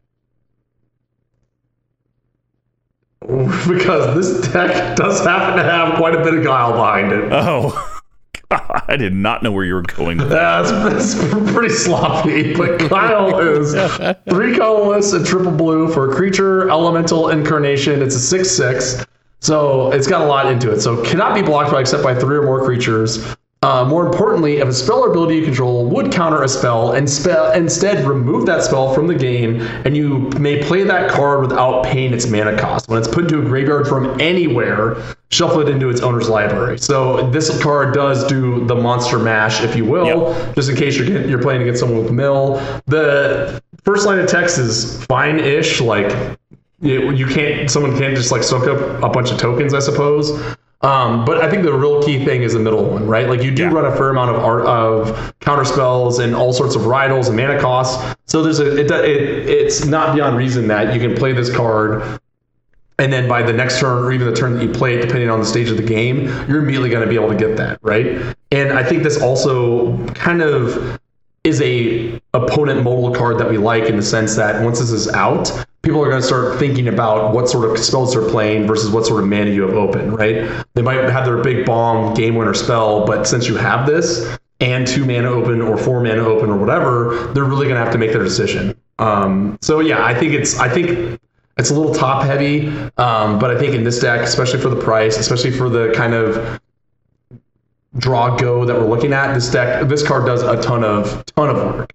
Yeah, for 91 cents, it does a lot. And I'll be honest, I actually put it in here for the can't be blocked except by 3 or more creatures. Because it was like, I kind of need to beat face when I can. Yeah. The middle section is good. The issue is going to be is I do have like Void Shatter. We talked about it earlier, Devious Cover Up. And you wouldn't get to cast it, I believe, with that effect, because the counterspell would have to resolve, and part of its resolution is exiling the spell. And so, if it would counter a spell, instead remove that spell from. So I don't know how that would work. That kind of gets confusing rule lawyer wise. But yeah, I was just gonna say, wait a minute, like I don't know. Because it's like, if it says if it would counter a spell, so does that mean your counter even has to resolve, or just if it would counter it, just exile it from the game instead? Like that. Because to me, it would have to resolve. Ambiguous, yeah. I'm reading here. Guile's second ability replaces counter a spell with exile a spell, and you may cast it without playing its mana cost. But what if that spell has other text? Like your counter spell. Right. Because then it would just say exile target spell. If that spell is exiled this way, exile it instead of putting it in its owner's graveyard. I don't really know how that works. Yeah, a spell, because it says a spell exiled as well, and it was never actually countered. But okay, so with your with the Void Shatter, that all is happening on the same thing, right? So there's a period, but yeah, on that same block. On that same block, right? So the way I read it is that it will get exiled and be able to be cast by Guile, because it replaces that ability with that. Again, I'm not a lawyer. Well, if it works out that way, very cool. But yeah, when you have a budget deck where all you're trying to do is draw a bajillion cards to essentially do nothing with it, you kind of sometimes need a 6/6 that can't be blocked. Yeah, they could just punch. Triple at minimum. So, all right, we're on to thy last card for me. I'm going to get Psychic in your head. Yeah, we are. On a 3, 2, 1. Psychic Psychic Corrosion. Corrosion. 2 colorless blue enchantment. Whenever you draw a card, each opponent puts the top 2 cards of their library into their graveyard. It's from M19. It's an uncommon. For $3, you get the flavor text. Oh, damn it. Okay, this actually is one I have to look this up. Oh, interesting. Okay. We do not have a Jace yet that you have. Wow. That you have give it to. Shocking, right? So instead, this is going to be read by Nicol Bolas, which also, in some world, probably also sounds like Jace. To break another's mind is to deliver a fate worse than death. It is a terrifying power. So, once again, this is another way to win the game outside of your, having the Jaya with your double damage to machine gun stuff down, or hopefully be able to get past because someone only has 2 blockers with your triple Guile. If I'm drawing a card and each person's milling 2 cards, that's going to add up a lot, because it's not out of the realm for me to draw 4 cards in a turn, maybe 5. Right. That's 8 to 10 cards. You're on a very quick clock at that point. I'm gonna go out on a limb here. I think this is the best card in the deck. I think it's the one that gets the most value. I think it's the one that gets you the most interaction with your opponents. I think it's a card that has the biggest chance of doing the most damage in the game for its mana cost. I think it's great. And the fact, I think it also shows it because it's a $3 card. So this is eating up 3, 4, 5 card slots in the deck just by itself. Yeah, I mean, it's that card alone. As long as there isn't a cheaper version, that's almost 10% of my deck. Right. So but that's what I'm saying. I think it's not as modal as it can fit into every single category, but it's certainly a hop, certainly yeast, and fits into the theme of the deck as well. So this is an immediate inclusion if you're trying to build one of these budget draw spells. I'm really surprised you didn't talk about the partners. I'm very shocked. I thought about it, but it's I think I know why they're in here and it's cute and I like it because I like that mechanic. But I think if they were the commanders, they would be more interesting. Well, it's just, and guys, we're basically just talking about Okun and Zender Split. Yeah. Zender Split's in here because you draw cards. Draws your cards. So it does literally what you want. And if you're going to have Zender Split, why wouldn't you have Okun? Yeah. Because that's a free tutor, and that's another beat face like Guile, and that gives Zender Split additional coin flips for additional cards. Right. So that was kind of the thought. But anyways. Don't get me wrong. I like it. I'm here for it 100%. But I was I don't want to have to talk about both of them because you definitely have to.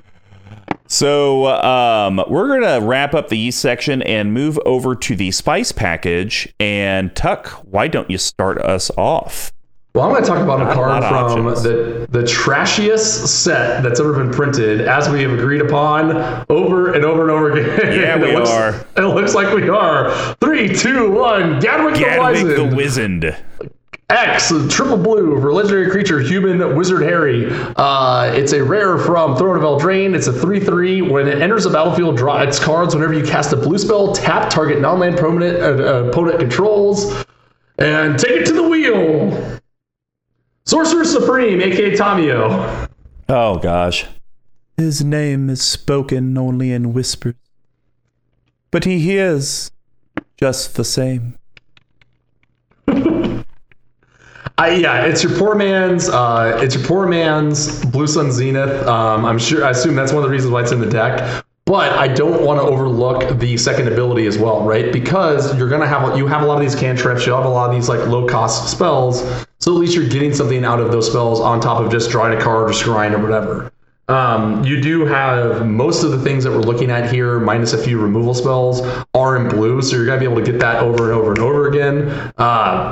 Just again, for 83 cents, you get a body, you get draw. What more do you want? Yeah, that's why it's a spice and not a grain. It's because the triple blue X, that's just a lot of mana to invest just to draw some cards. And I get it, that's what my deck's trying to do, but I don't have a way to make infinite mana and draw out my deck, or probably even have 15 mana available to draw 12 cards. It's right. Going to be more along the lines of I can draw 5 or 6, maybe. But this is a budget Blue Sun Zenith. so I went with it. And yeah, whenever you cast a blue spell, tap, it's fine, and maybe that helps me a little bit later. It's funny, a lot of the looting cards are all red, so I'm not going to get triggers off of that. But to Tuck's point, 65% of my deck at least has blue symbols in their CMC, so I should at least get a good one every other spell ability with it. All right, guys. Well, now we're going to move over to the spice package, and as a reminder, there's going to be big text and ice cuts and adds to the deck that are going to all probably be under $5 since it is budget month. I think I only have one that's over $1. So I don't know if any of mine are. So before we go into this, I did have a bit where I was gonna transform this into that new Dragons sorcery spell, and the bit was the card itself is only $2, but you have to spend $60 to get 30 copies in it, thus doubling the price of your deck. But we're not doing that. All right. Well, the card I'm actually gonna cut, because I think it's slow, and B, your opponents don't have to give it back to you. It's one of Mikel's favorite cards, Humble Defector. I think I'm going to cut that bad boy. So that's a colorless red, creature human rogue, uncommon. It's a 2/1, and it has an activated ability, and it costs 15 cents. The ability is draw 2 cards, which is great. But then target opponent gains control of Humble Defector. Activate this ability only during your turn. So it does prevent people from getting the Humble Defector and then doing the block, tap, and I get to prevent the damage and I drew cards. But I'm thinking, since I'm in a card draw deck, unless people really take pity on me, they're gonna be like, oh, well, Niv Mizzet's just shooting down stuff, or he's not gonna kill me, but it is getting annoying because these other players are actually getting closer to killing me. I'll just give it to someone else. Like, I don't want to give it to him, or I'll just keep it and block with it and it'll die. I think the downsides are way too far for the potential upside of every other turn, or maybe even every turn, getting Humble Defector to be able to tap and draw 2 cards. Yeah, I agree with that. And if you had more, it'd be one thing if this was like a Boros deck and you don't have that many draw options, but the fact that it isn't and you have blue, there's just a myriad of draw spells that can slot into this. So yeah, I think that tracks. Well, and I actually thought there'd be a better card to play than this. It actually just came out in Kaldheim. It's coming in at a cool 18 cents, and it is a Foretell card. Ooh. So we're talking about Behold the Multiverse. That is, its normal cost is 3 colorless blue, instant, scry 2, then draw 2 cards. Or you could foretell it for a colorless and a blue, and then cast it later for 2 colorless. Let's take that back. You could foretell it from your hand for 2 colorless, and then later at the game you could cast it for a colorless and a blue and still get the effect. So it allows me, I kind of talked about that with Star Compass, it gives you something to do on turn 2. This gives me something to do on turn 2 if I don't have a mana rock. Okay, well, I'll just foretell this thing, and then at any point later in the game I'll just play it for the blue and the colorless and be able to scry 2, draw 2, and maybe that's just the extra ammunition I needed. But that's usually my big negative with card draws, is they just sit in your hand until you use them, and it's just like, God, you're a waste of space. You are not going to impact the board any way, shape, or form. You're only impacting my hand. This at least says, you know what, I'll throw you out there into the multiverse, and when I'm ready I will call you down. Exactly. And I think like it was really hard. I tried not to do this, but especially in the last 2 sets, I feel like there's a lot of cheap commons and uncommons that are like functionally better versions of other cards or interesting ones. So I really only did one of those. But yeah, I agree. Like I think Foretell is great. I think you're gonna have stuff to do with it. I'm slam dunk, my opinion. All right. Well, Tuck, what are you gonna cut and what are you gonna add? So as I made mention of, I am going to cut Universal Solvent. So I agree that there's a lot of utility in this thing. It's that Rattlesnake card. But for me, the thing I don't like about it is that there's no way to recur it, even though you don't have that much recurral, which we'll get to. But like, I think that we can do better. We can do better that in a deck that cares more about instants and sorceries rather than artifacts and other permanents. So I'm actually going to cut it for a brand new card that's hot off the presses that you and I are extraordinarily keen on, and the other idiots in the Kansas City Magic group evidently aren't. Introduction to Annihilation. So 5 colorless for a sorcery lesson, exile target non-land permanent. Its controller draws a card. We have an accent, but luckily it's not one that I have to come up with. And it's from the gods smile upon Big Talk finally. Pika pika, pika pika pika, my God. pika pika pika pika, pika. So for me, the thing why I like this more than Universal Solvent is sure it's not like a turn 1 play, and like an opponent gets to draw a card, but as we discussed, like that seems to be like small potatoes. The fact that it exiles something as opposed to destroy, sure it's a non-permanent, it's a non-land permanent, but if you wanted to get more lands in there, there's plenty of other budget lands you can put in that can destroy other lands. And the main key why I like it more than Universal Solvent is the fact that it is a sorcery. So it'll trigger your Docent of Professions. It'll trigger your Murmuring Mystics. It'll trigger all these other things that we have that you don't necessarily have. Or it'll trigger all these other things that Universal Solvent wouldn't, on top of it being 2 mana less investment to do what I would consider a better effect than Solvent itself. Yeah, I mean, look, for 10 cents, it's not a bad card. I don't like it to replace Solvent purely because it is at sorcery speed. Solvent I can do whenever I want once it's out there, so it is a true rattlesnake. And it's non-land permanent. Lands are an issue, and we always talk about like, I don't want to be that guy, but it'd be great to run a strip mine in every deck because there's always some land that, you know, you're, of course I'm drawing a blank, the Glacial... Chasm? No, the one that, is it Chasm? The one that Squee hates with a burning wrath. That's Glacial Chasm. Yeah. So, you know, sometimes you need ways to get rid of that kind of stuff. Now, would I say maybe I cut something else for this card? Sure. But I like being able, you always kind of, I mean, your thing with Shenanigans is, well, it's at sorcery speed, so it's not, you know, it's not as good as the other ones. But, you know, here are the things that it can do. Right. That's the thing. You're getting instant speed with this other thing. And so I'm going to take an instant speed card and now go to a sorcery speed card just because it could trigger only 2 things I have in my deck. Sure, but it also exiles, doesn't destroy, and in my opinion, personally, the land thing can be solved by cards like Field of Ruin that are also lands that you could just cut like a basic. It's only 50 cents. Okay. Right. All right. Well, now we're on to the big dollars. Yeah. By big dollars, I mean not so big dollars. Couple of bucks. Tuck already preemptively preordained this and knows exactly the next 2 cards I'm going to be talking about. Oh, you're doing them both? Because I need ways to win. Fair enough. So I'm going to cut Ral, Caller of the Storms. It's fine, but it's a 4 colorless, is it white or 4 colorless, is it blue red legendary planeswalker Ral. It's a mythic, 4 loyalty. It's $1.64 for the foil copy that I have.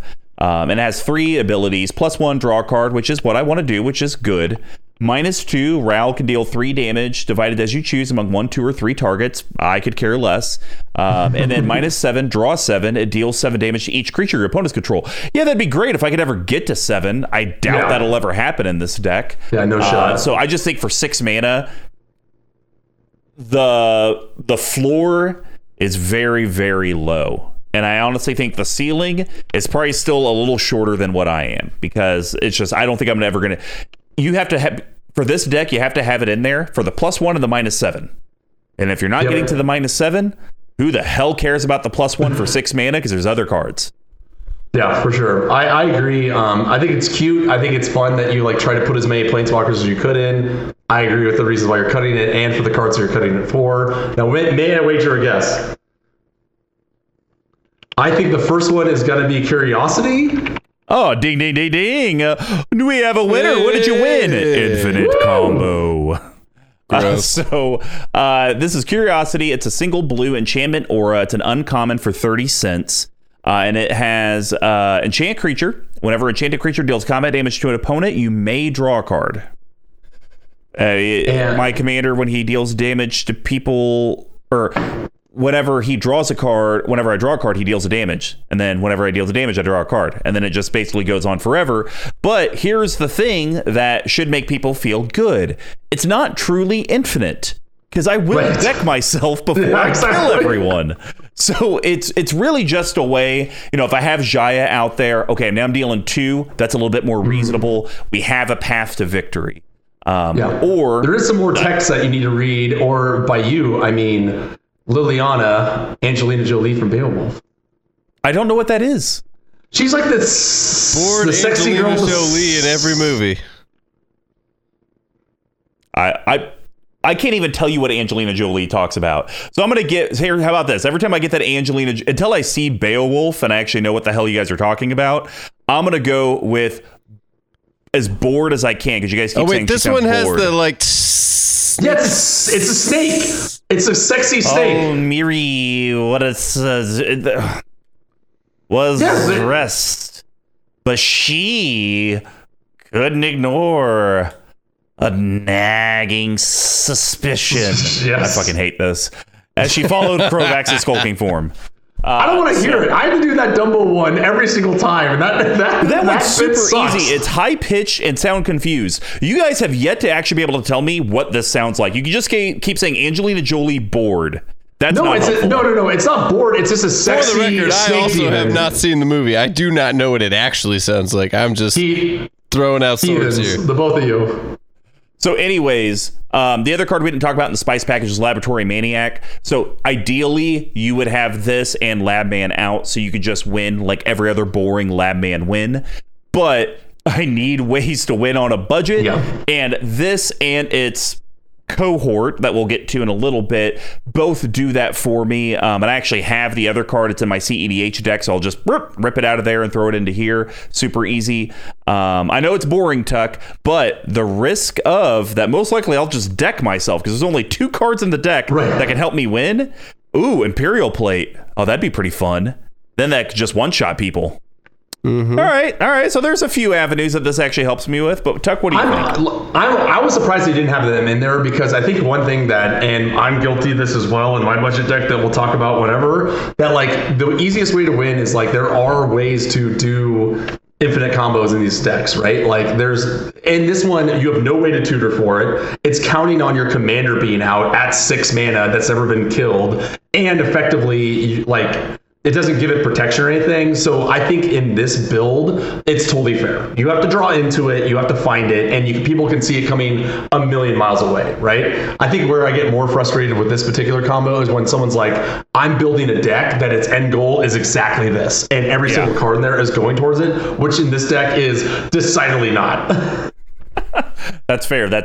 But granted, you could say that every deck in this deck is geared for this card, because almost all the cards in this deck draw cards. It's sort of. In some shape, I guess. Loosely. Yeah. All right. Well, Tuck, what are you going to do for your next cut and add? So I'm actually going to cut Last Thoughts. So it's 3 colorless and a blue for sorcery, draw a card with Cypher. When you cast this card, you may exile this spell and code it on a creature you control. Whenever that creature deals combat damage to a player, its controller may cast a copy of the encoded card without paying its mana cost. It's fine, and eventually you're going to get Niv Mizzet in the red zone. Where I get like flummoxed with this card is like it's combat damage, so at most you're going to draw an additional card off it. So for me, I don't know. It just seems like it. I think that there's better draw in the deck, and there's more utility cards you can have that don't cost that much more. Yeah, I agree. And actually, this will be my personal recommendation cut as well. So I'll get my commentary out of the way for it. The reason I was cutting is actually the opposite of what you said, Tuck.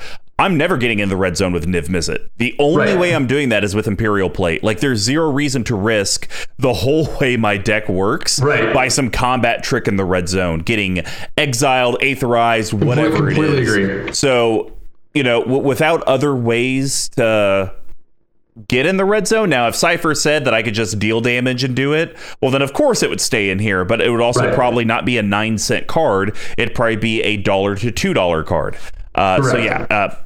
Definitely, I think it was probably just chaff, and I was like, it says draw cards. Just had a line around, we'll figure it out. So I'm going to cut it because you don't have, you have, that I can tell, besides like maybe a flashback card or two, very little graveyard recursion for your very powerful instants and sorceries.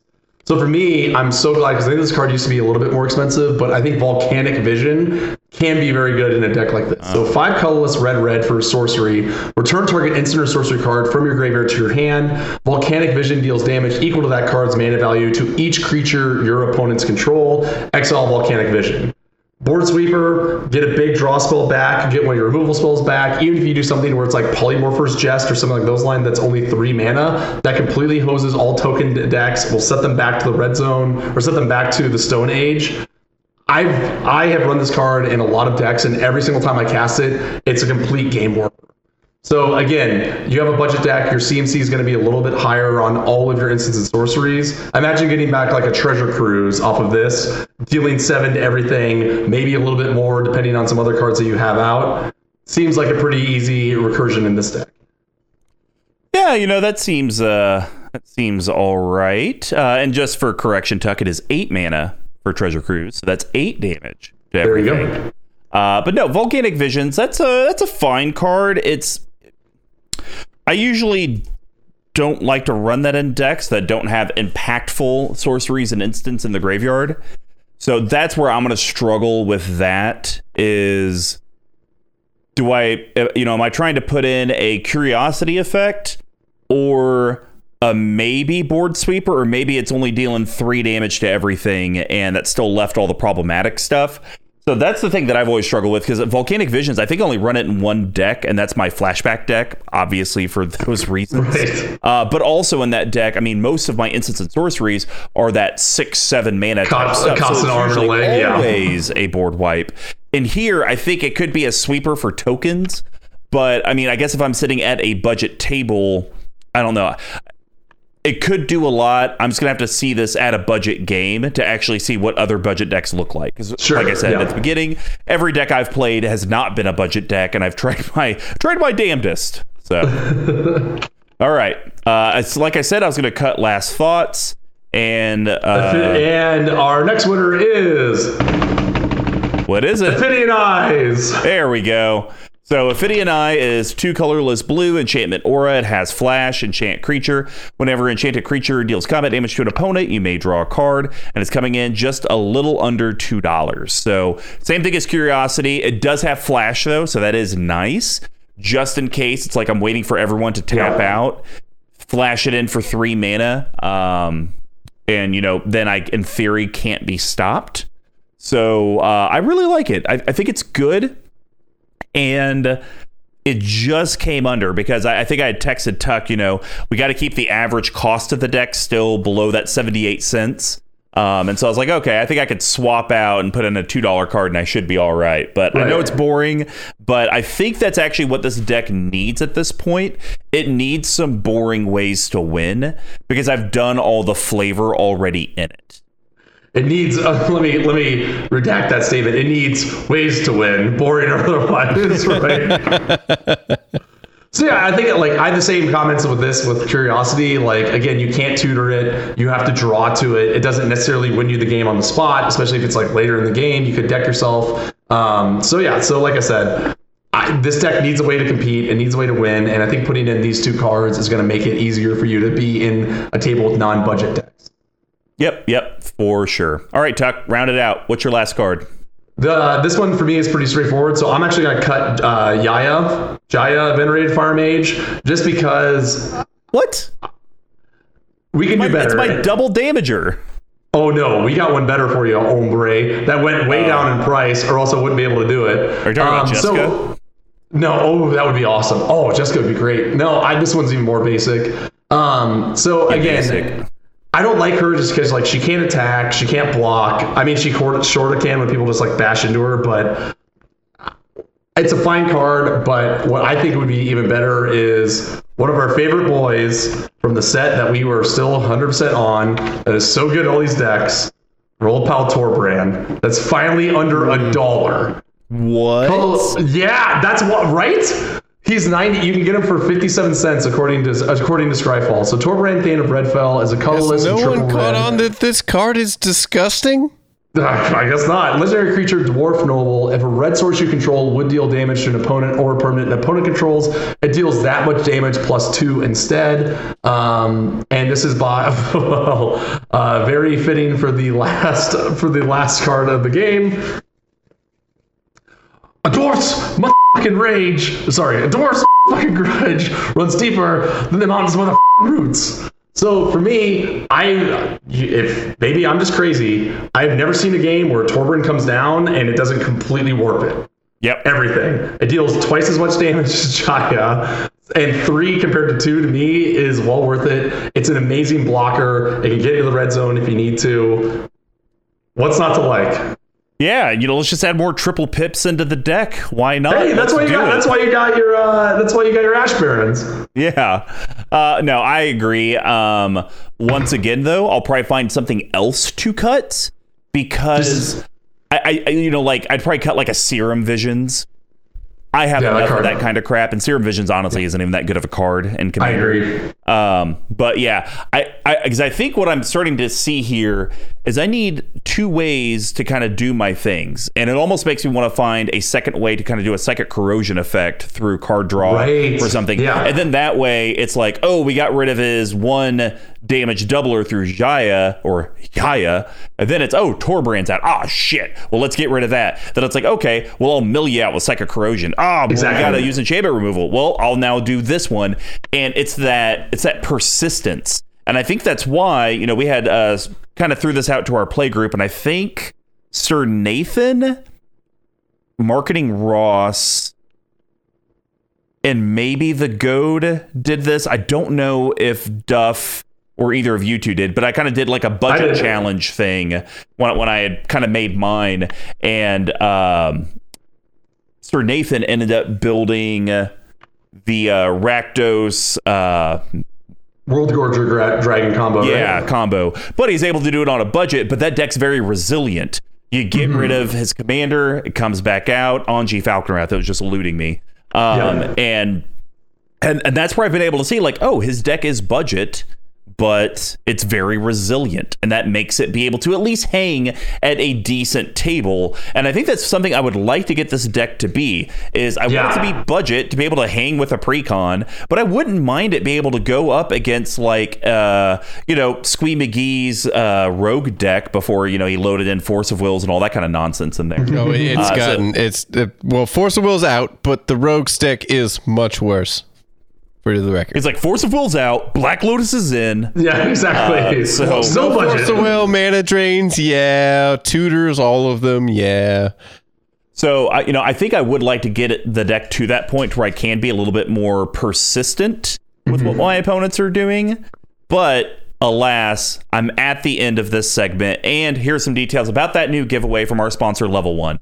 We're giving away a Commander 21 mystery deck, and starting next week, we'll start doing little hints of what that deck will be, and maybe it'll be flavor text, and you'll have to scour the box to see what it is. Maybe it'll be a single color from the color identity. Who knows? But we will announce it at the very end of the month. Plus, you get a pair with our CMD Tower playmat and Hunter Pack sleeves, which you can sleeve that brand new deck in. To enter, it's super simple. Just promote the content we produce. You get an entry for every interaction you do with on social media and being a patron. We will announce the winner on MTG Action 4 News June 1st and social media soon after. And yes, these giveaways happen every month. Just support Level 1 and CMD Tower. But we would love a 5-star review. We would love some friendly comments. We would love for you to subscribe to our YouTube channel, to us on podcasts, to our Twitter accounts.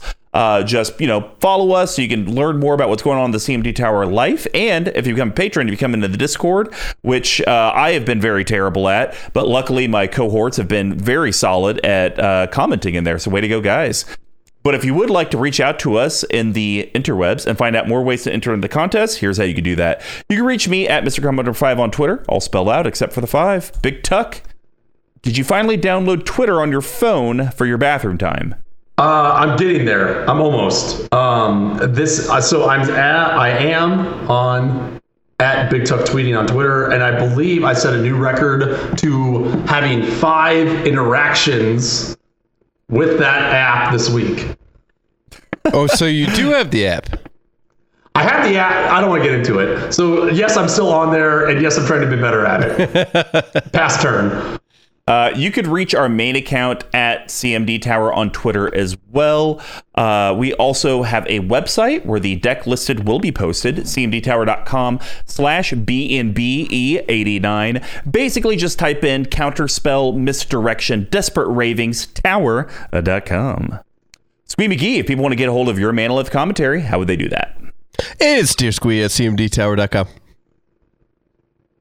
And he does have a full studio if you're ever in the Kansas City metro area and can't handle your audio needs. So hit him up for some recording sessions. He's apparently booking up fast. He's like Pharrell. He's now. If I remember correctly, Squee, you made mention that masks are now optional. Banana hammocks required. Correct. Banana hammocks have always been required. You could call it a banana mask. Oh, that was. Could you? Can you? Is that legal? I don't know. It's up in the air. Right. It's up in the air. You know, we're creative here. It's a creative studio. We'll come up with new things. We're going to cut that cord. And if you guys want to actually support our sponsor that does these monthly giveaways, just head over to level1gameshop.com. When you place an order in the order notes, just type in CMD Tower. So then it came from The Collective. And of course, outside of their own storefront, they do have a TCG store, so you can kind of purchase however you want to. But like I said at the beginning, guys, they have playmats. They have everything you need from a tabletop perspective. If you like board games, I know that's something a lot of people have gotten into during the pandemic. They have a wide variety of board games. And keep listening to Brews and Builds, because we will announce that takeover. And hopefully some of our patrons and listeners that are, you know, within a reasonable distance of the Kansas City metro area will be able to come and jam some games. My man. You could help us out financially, though, to head over to our Patreon, patreon.com/CMD Tower. We have all those different tiers. Just seriously, $1 a month gets you into the Discord, gets you into the Quarantine Battlegrounds. And you can chat with either content creators that have guested on our show. You can at them whenever you want. Harass Ultra Budget Brews. He loves it. He just loves being pinged, asking, why doesn't he put Sol Ring in his budget decks? It just makes him feel great. Great question. And of course, you get additional entries and they grow depending on which tier you join. We do have a referral program. So if you are an existing patron and you have a friend or LGS colleague that you would like to refer to the community, you will actually get some free swag. Just whenever they sign up on Patreon, have them message the main account and say, hey, I just signed up. Here's the person that referred me. And boom, we're going to send you some free shit. Isn't that nice? And of course, if you guys can't help out from a monthly perspective, but you would like to get some of that shit, then you're more than welcome to head over to our store, cmdtower.com/merch. We do sell our playmats, our mat sleeves, our Squee McGee coin, and of course the Monarch and Reminder token featuring myself and Big Tuck. But hey, if you guys can't afford anything, just share the content you're watching and listening to, because every little bit of interaction does help. And hey, Pink Royal, thank you for the music. And T-Coats, you do a killer job with the editing. I don't even need to see it right now. I'm recording this in the past and you're doing it in the future, and I'm sure it's great. Oh, it's wonderful. So Big Tuck, Niv Mizzet's budget constraint. We kicked off budget month. How do you think it went?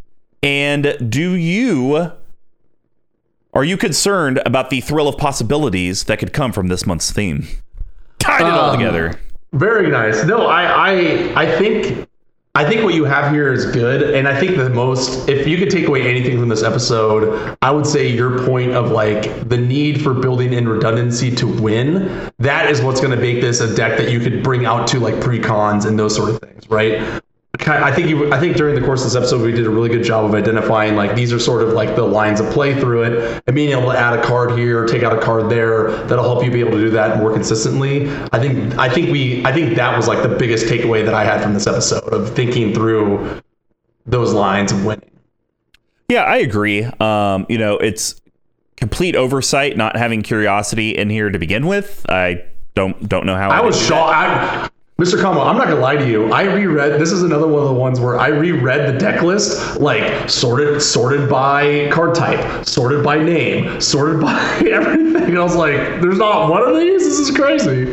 Yeah. But I think that just goes to show, you could sit down with your bulk binder or your bulk boxes, not binders, and even your rare binders, and be able to build a deck and still like be missing stuff, but still have it be kind of functional.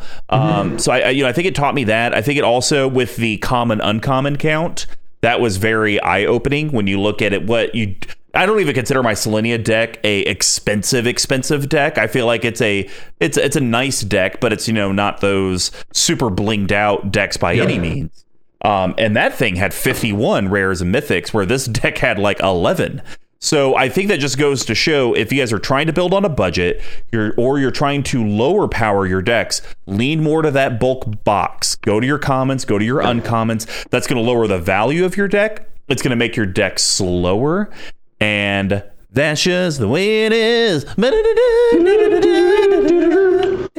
going to be okay.